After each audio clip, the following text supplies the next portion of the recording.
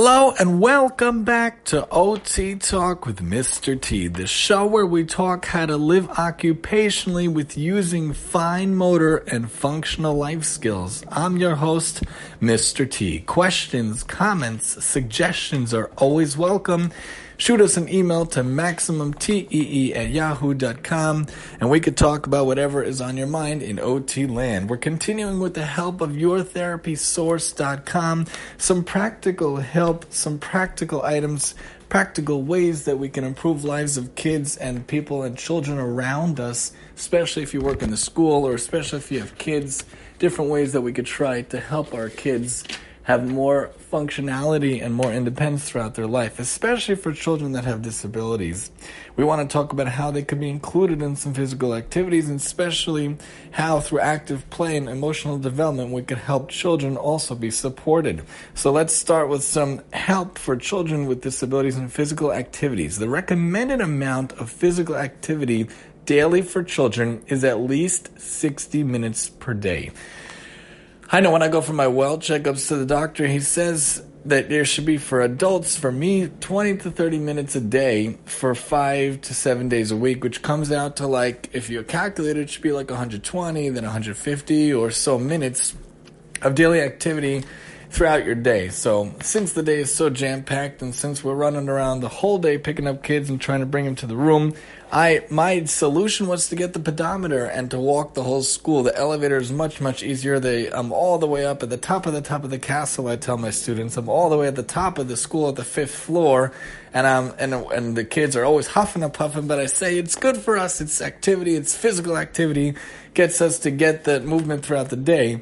But for kids, you think about 60 minutes a day. I don't think a lot of the kids are getting that 60 minutes, at least not in the school environment. You know, we push for gym, we push for recess, but they don't get that every day. It doesn't happen every day, and we want them to have that every day to get that 60 minutes. So how can we get that for the kids? It could definitely be difficult to accomplish for any children with the busy schedules that face the young generation today, especially with all the parades and all the classes. Then they come home, they got to do homework, then they got to eat, and then they have to do baths on different days, and they have to get all this stuff done. It's very difficult to achieve that.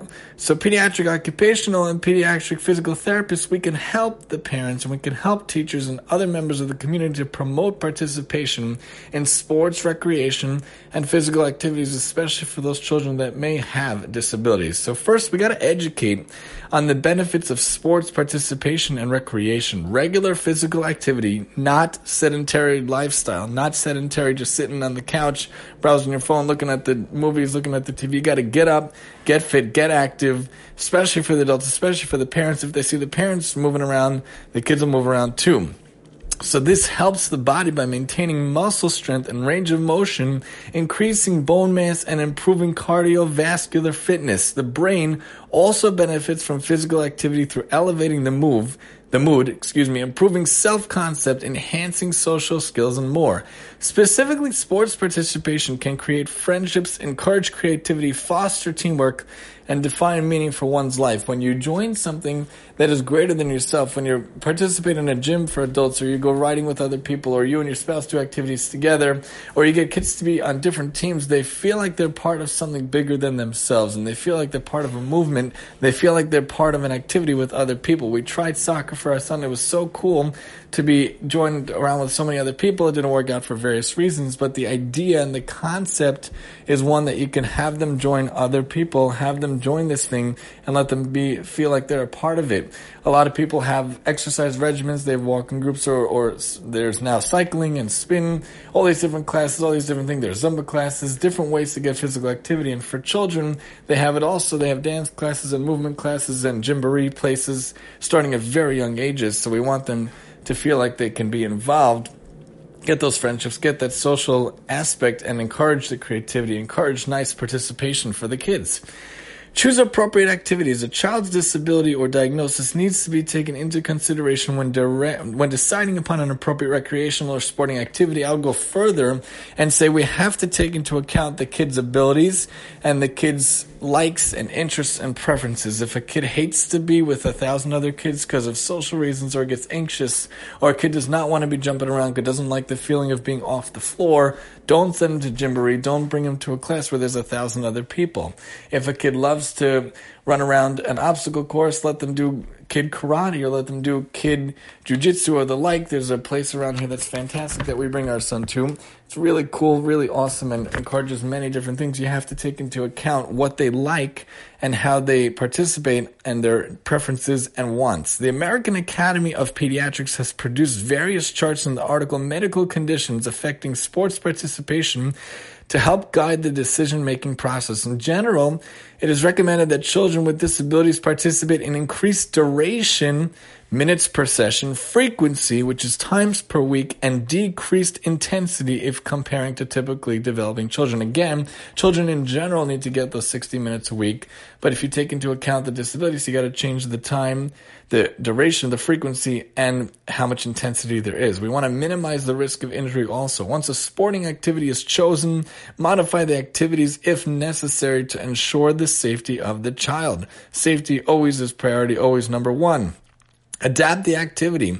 Again, not just for children that have disabilities or diagnoses, but children in general, activities should be adapted. It shouldn't be an 8-year-old activity that we're giving to a 4-year-old or a 4-year-old activity we're giving to an 8. It should be the just right level for each kid. Offer suggestions to adapt the sporting activities so that the child can participate to the most extent possible. Have a positive, supportive attitude. Unfortunately, society tends to view children with disabilities too susceptible to injury to participate in traditional sporting activities. Families and the environment seem to influence participation much more than the child's choices. Remember that children have a right to participate.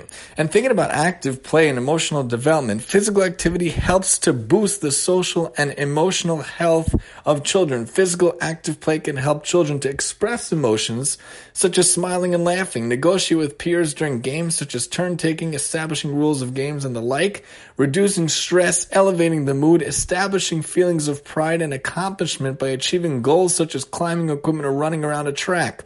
Some helpful tips to support emotional development of children through play: observe the children and see what they enjoy playing. Create more opportunities for what they enjoy. Strive for the just right activities for the children, like we just mentioned. It has to be the right level, not too hard, not too easy. Activities that the children can accomplish help to boost feelings of self-worth. Provide some activities that may be a challenge so that children can have a sense of accomplishment for pushing themselves to achieve more.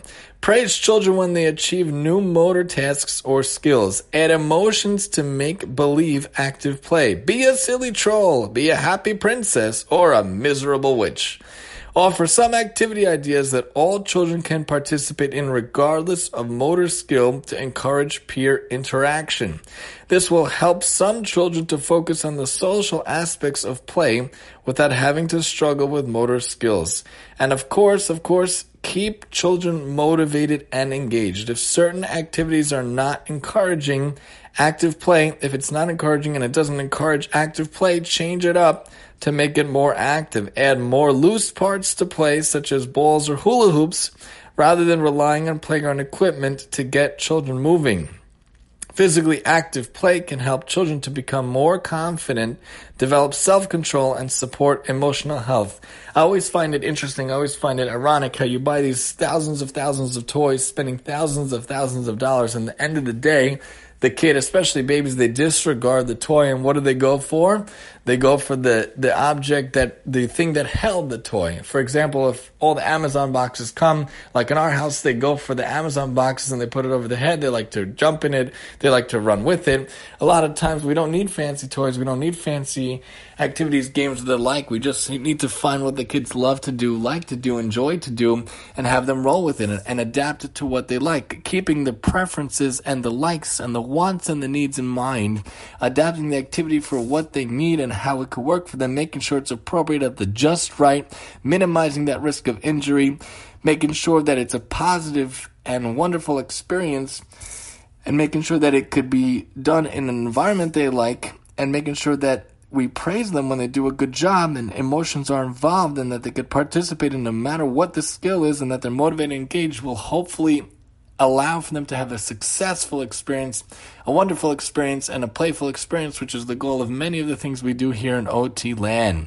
Join us next time as we talk about helping children to reach their goals here on OT Talk with Mr. T. And I'm your host, Mr. T.